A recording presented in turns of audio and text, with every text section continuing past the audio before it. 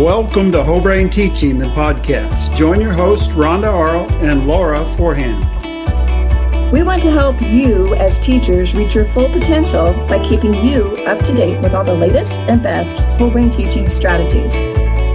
Whole Brain Teaching is a grassroots educational reform movement founded by Coach Chris Biffle, Jay Vanderfin, and Chris Rekstad. Whole Brain Teaching's goal is to create peaceful classrooms through orderly fun. To support the podcast, please like and share with other teachers. Thank you for listening and enjoy the podcast. And now, here are Laura and Rhonda.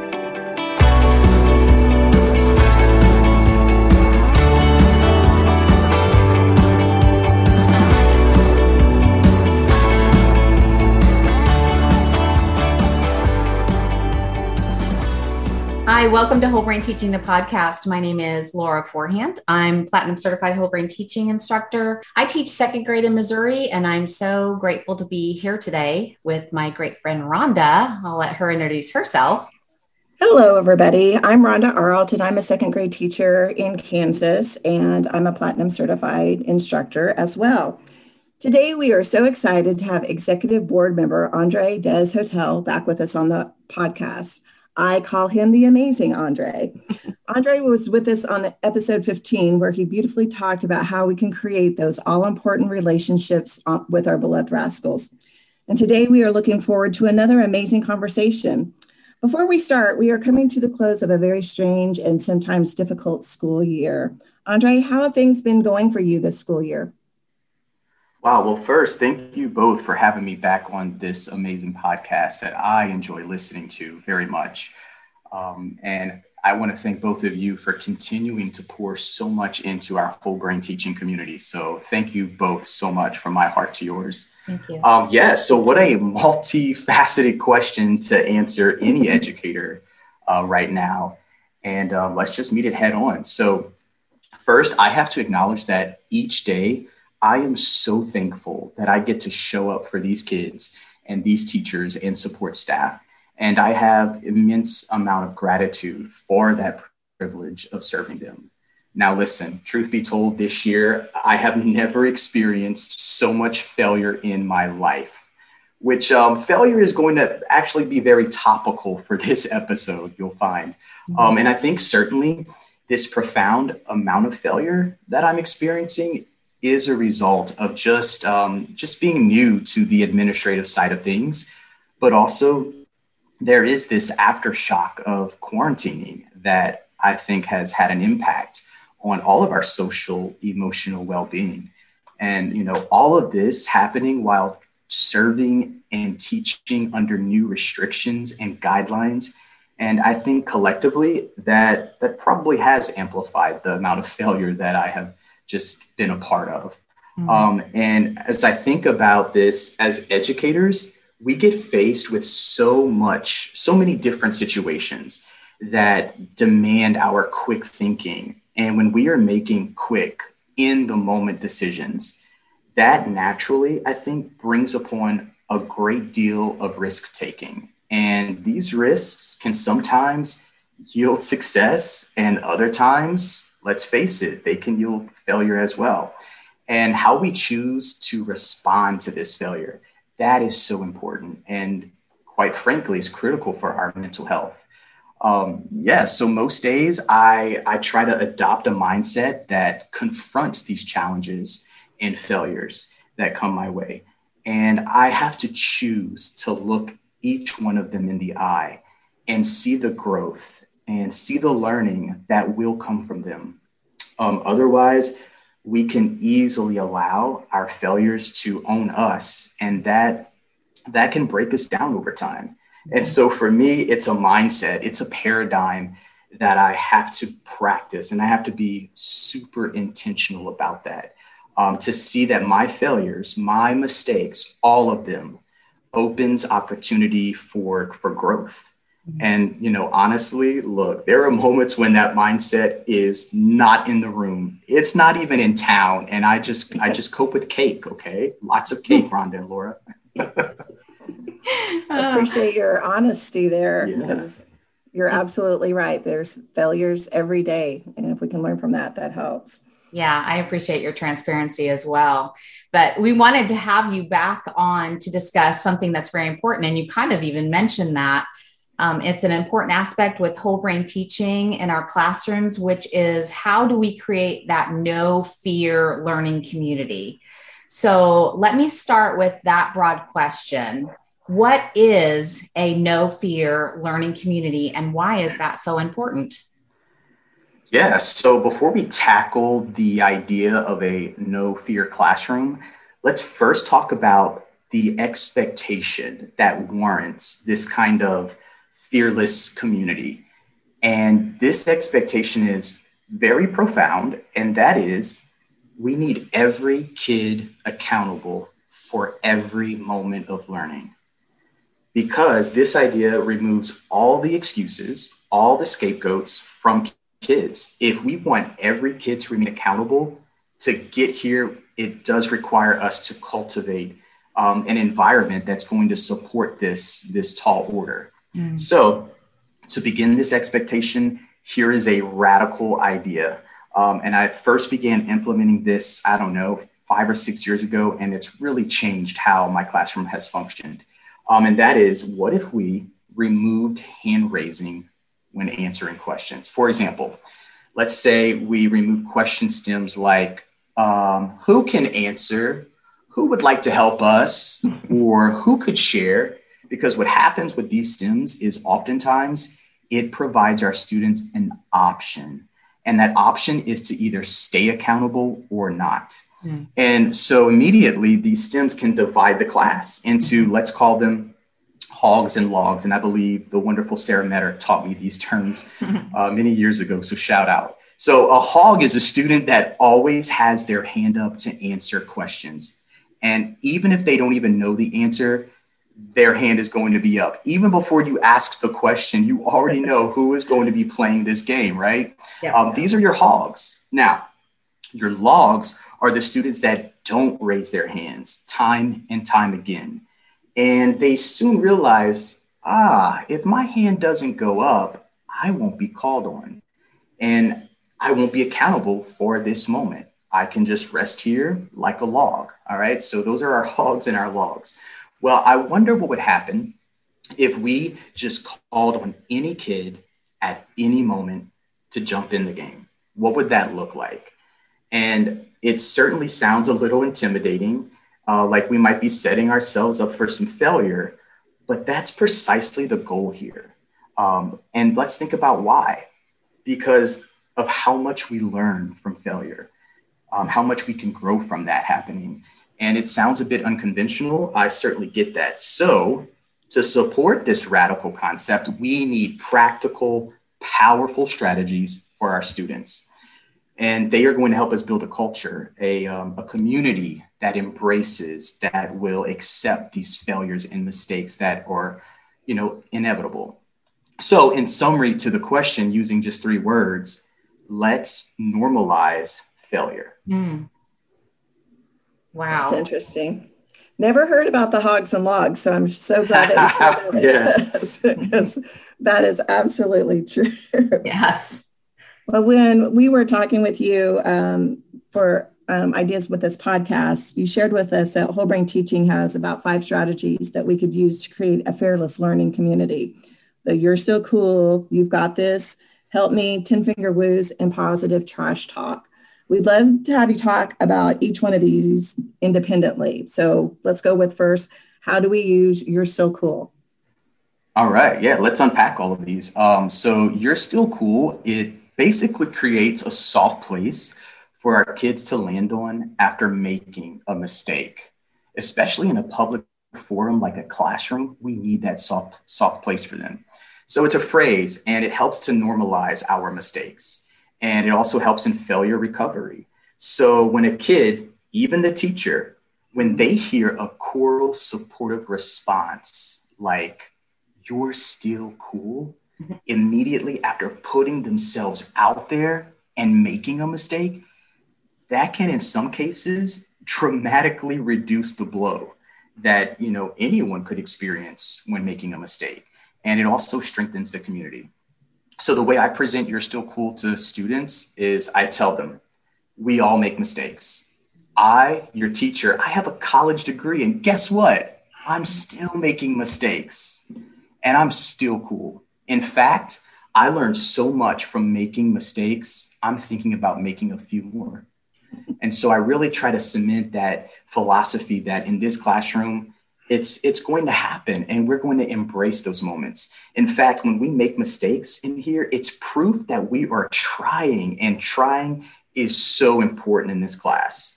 And so that's kind of how I frame the You're Still Cool. And then we just start using it, and I'll try to model it at first myself. So when I catch myself saying the wrong thing or writing the wrong thing down, I'll tell them, tell me you're still cool. And they jump at that opportunity to say, you're still cool, Mr. Desautels. And so first the teacher models that aspect, and then it gets naturally transferred to the students. And then we start, telling our students that they're still cool when they make that mistake. So yeah, that's the general idea of You're Still Cool. And we use it many times throughout the day.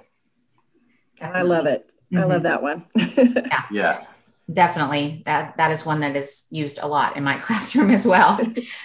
This is one that I'm not sure that I know much about. I've said it, but I'd love to know how You've Got This helps create that fearless learning community. Yeah, absolutely. So we already know that by removing hand raising, that's a bold thing to do, right? Mm-hmm. We might be setting ourselves up for calling on that kid that may be completely clueless. And sometimes they might even freeze in that moment. And this can cause a level of discomfort for everyone involved, right? And so often our teacher impulse in that moment is to shift the attention by calling on someone else. Mm-hmm. So before we go there, to fight that impulse, to keep the kid we called on accountable, we need this extra nudge. And so You've Got This is sort of an affirmation that tries to shake off any doubt, any nerves, and pushes that kid in taking that risk. Because again, that's what we want. We want risk taking because that's how we grow, right? Right. So let's think about it this way. When we are teaching a kid how to ride a bike or how to swim or tie their shoe, we don't bail them out every time they're struggling in that process. If we did, we'd have a bunch of adults that don't own bikes and won't go to pool parties and they only wear slip-on shoes. No, right? So we want to keep them in that struggle for as long as possible. And so if I were to say to you, you've got this, Rhonda, or you've got this, Laura, that's kind of empowering, right? Mm-hmm. And that's just a single voice. Now imagine a choral response from your peers saying, you've got this. Sometimes that simple phrase is enough that gives the slight boost of confidence needed for that kid to at least attempt to answer. Because remember, trying is what we want to happen in this class. It's what we celebrate when it happens. And if that means we're going to fall off the bike sometimes, then, hey, we're going to be ready for those scuffed hands and those scraped knees. So let's do this, right? And while thinking about this for the podcast, I had this idea. You know how much kids love stickers, right? And even Band-Aids. Well, what if we did this? Check this out. When a kid puts themselves out there and makes a mistake, how cool would it be to give them a Band-Aid that they put on their arm or wherever, right? As a representation that they took a risk, they put themselves out there. And so, I think that would be really, really cool to kind of give that symbol to the Band-Aid in a classroom that, we were willing to take this risk and this is how we recover from the risk. Now, I wouldn't encourage too many Band-Aids going home on a kid that could cause some parental concerns. But I thought the Band-Aid idea was pretty cool to try out. So yeah, you've got this. Pretty powerful. That's really cool. And I never even thought, I've used that, but I never thought about having all their peers say that and how powerful that really is. Mm-hmm. Yeah, absolutely.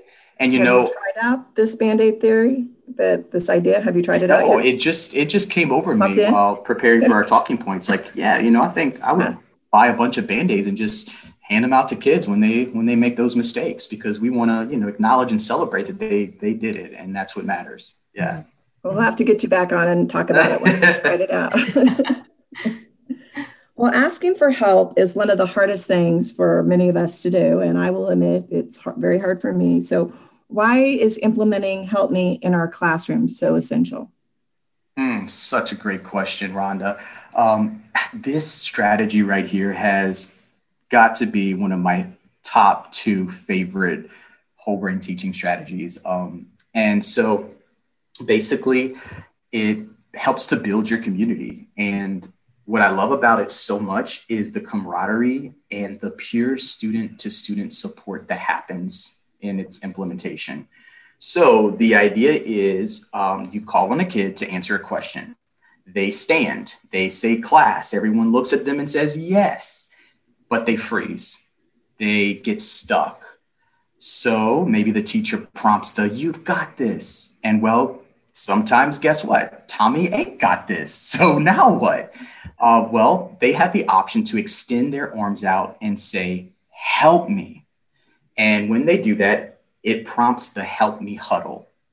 And this is where 2 to 4 kids rush over to that student needing help, and they will offer counsel. How would they answer the question? What insights could they provide for that kid in that moment? Whatever support they can offer, that's what the huddle is all about. And the huddle breaks apart. It ends as soon as the called upon student says class. Now, remember, we're all about keeping every kid accountable for every moment of learning. So we have to think about the kids that are not in this huddle. What are they doing in this moment? Well, anytime help me is called out, the kids that are not in the huddle will automatically shift into a teach okay. That way, everyone is accountable, everyone is teaching. So what is the teacher doing during this whole scenario? Well, I'll tell you what the teacher is doing. They're sipping a foamy latte, right? And they're just going to watch it all unfold. So they're really just a facilitator and observer during this process, which is great, turning that student ownership over. So, this is just dawning on me. I don't know if I love foamy latte so much or the help me so much, but I guess either way, we're all winning. I feel like the help me gives the teacher that safeguard to really push kids cognitively. Mm-hmm. And sometimes it is okay to really push them hard to the point where we force them into a help me corner. And I've heard Coach B put it this way: we want to push them so hard, metaphorically, of course, that they fall back into the supportive arms of their peers. Mm. And that's what Help Me is all about, leaning into that peer support. And so one of the concerns that might come up with using the Help Me is, well, what happens when you call on that kid and every time you call on him, he uses the Help Me over and over again? He never attempts to just start on his own. He constantly uses Help Me. Well, when I consider that question, I think about the alternative.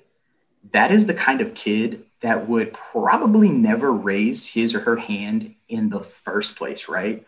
And so if he's or she is willing to stand up and at least attempt, and they're using the Help Me, that's still applying effort. That's still participating. And in that way, that person is still accountable. So yeah, Help Me is hands down one of my favorite strategies. Awesome. So we've mentioned on several podcasts the importance of adding funtricity into our classrooms. And whole brain teaching provides so many opportunities to do that, like you were just talking about with the Teach OK, or the teaching cycle in general. One way also is the 10-finger woos. So what is this and how does it create a fearless classroom environment? All right, 10-finger woos, let's do it. Okay, so with all risks that we are asking students to take, we need to celebrate and praise these efforts continuously, because they are meeting a very high expectation, being accountable to put a spotlight on a kid or a group of kids. And so the teacher simply will state, let's give Rhonda a 10-finger woo. And everybody, after hearing that prompt, will take their 10 fingers pointing in Rhonda's direction, waggle their fingers while saying woo. And so that's a 10-finger woo. Now, of course, when you get a 10-finger woo, you let out something called a woozy. Now, what is a woozy? Well, this is a signature dance move or gesture that the recipient of the woo would give. And it can be anything from doing the floss to literally just blinking your eyes, whatever the kid wants to do. That is their moment to just use their brainy creativity and come out with whatever woozy they would like to in that moment. And that just adds to the element of funtricity in the classroom. And so, yeah, that's the 10-finger woo. And of course, there's lots of variations on the 10-finger woo. In fact, a really cool brain break that you could give to your kids is something called a woo challenge. And what a woo challenge does is it basically presents an image, if you'd wanted to use that for your kids to help drive the conversation and the creativity. You could put up an image of a volcano or a zombie, maybe even a cupcake. And you just give them 30 seconds to brainstorm and create what would a volcano woo look like. And then you'll take some of their suggestions and then maybe you can utilize one of them the next day or whatever. So it kind of passes on that ownership to them. And anytime we can get their feedback and their insights, I think we're really adding to the community aspect of the classroom. So yeah, that's the woo challenge. Love it. Yeah, I didn't know anything about these woozies. Did you, Rhonda? You got to come up with the woozy now, Laura. That's why I love these podcasts, because it rejuvenates me and it helps me remember things that we maybe have forgot about that we learned at conferences and stuff like that. But no. Or learn something brand new. Oh, and listen, it's wonderful entertainment for everybody when those woozies come out. It's just wonderful. Yeah. Awesome. I think most of our listeners have heard of something called trash talk, but Whole Brain Teaching has taken that to a whole new level by using positive trash talk. And I remember being at the conference when Coach first introduced this, and I was like, what? It sounds so intriguing. I was just kind of taken aback by it. But can you explain how this works and how it adds to a fearless classroom? Oh, absolutely. Wow. Yeah, this is a pretty cool one. And I have to say, if you have some really vibrant, kind of rowdy kids in your classroom, they are going to grab a hold of this positive trash talk like nothing else. So basically, the way we implement this is before a class competition or before asking a really tough, critical thinking question, maybe a triple whammy topic sentence, you would prime it with some positive trash talk. And this just helps to kind of boost the confidence. And of course, it expresses that glorious kindness aspect. And it really helps to motivate taking that task on. And so basically, I, the teacher, would hold up, let's say 5 fingers, and I tell them, you can give all the positive trash talk you want to give in this moment. But as soon as I close my fist, I'm going to count down from 5. And when my fist closes, that is the visual that all positive trash talk stops. And so should we do like an example of what that would sound like? Can I give you ladies some positive trash talk right now? Would that be okay? Sure. All right. So here we go. All right. I'm going to give some positive trash talk to Laura and Rhonda. So listeners, this is a warning that you might want to turn down your volume right now because sometimes it can get a little amped up. All right, here goes. Positive trash talk. Rhonda, Laura, would you please just keep being spectacular educators? I mean, the way you teach young minds and the way you reach their hearts, it's just so inspiring. Promise us all that you will teach for another 50 years. Oh, and one more thing. Your anchor charts, they are so hot. All right, that's some positive trash talk given to them. Yeah. Yes, thank you. Does it take a while for kids to get on board with this one? Well, it depends on how, I guess, the class makeup, the personalities of your class. So to begin this, I think as a teacher, you would model this. You would say, all right, this is how we're going to begin this. And, you know, maybe right before you ask a kid a certain critical thinking question, it's just you, the teacher, modeling what that looks like for that kid. And of course, after you get that positive feedback, if you're the recipient, you would say thank you, and everybody would say you're welcome. So yeah, I would first do it with modeling, and then transfer that over to maybe just a small group of kids and just kind of help give feedback in that small group. And then maybe eventually that end goal would be to have the entire class kind of getting on board with the positive trash talk, because I have found that the more kids that are on board with it, just the more fire it has. And that can really be super motivating. So, yeah. Yeah, that's good stuff. As I think Rhonda brought this up earlier, but as we're kind of rounding the corner to the end of kind of a crazy school year, some teachers are going back into the classroom, but there are still teachers who are teaching either virtually or they're using a hybrid model. So how can they create this fearless virtual learning community that we've been talking about? How can they take what we've been talking about and move it into the virtual classroom? Absolutely. So, and I'll take any feedback and thoughts that you ladies have on this one. I've never taught in a virtual learning format. So when I'm reflecting on these practical strategies to kind of build and sustain a fearless community, I think all of these strategies transfer well to the virtual model, obviously slightly modified. And I know that let's take You're Still Cool, the first one that we talked about. Everyone's probably going to be muted except the teacher and maybe one or two other kids. But whenever a kid does make a mistake virtually, the teacher can still say, "You're still cool." And there is a gesture for this, actually. And that's just kind of moving your arms over your shoulders back and forth, kind of like you're cold, as a cold gesture. And so I think just having that visual through the virtual platform could still help us implement the "You're Still Cool." And the "You've Got This." I was trying to think of what this would look like, sound like virtually.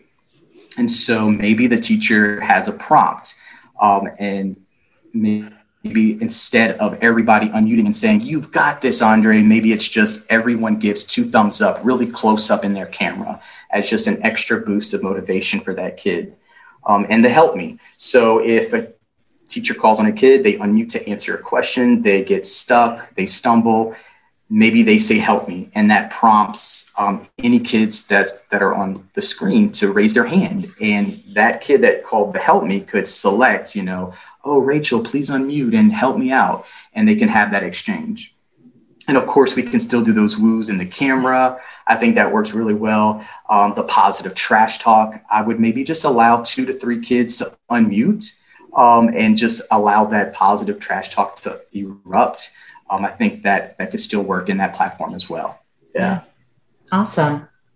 Yeah, some great strategies for that virtual learning. Last time you were on, you left us with an amazing real classroom story about a beloved rascal with whom you were able to have a tremendous impact. Excuse me. Do you have any such stories about how creating a fearless learning community has improved the overall dynamics of how your students interact in your classroom? Wow. Yeah. So I'll share an intriguing observation, actually.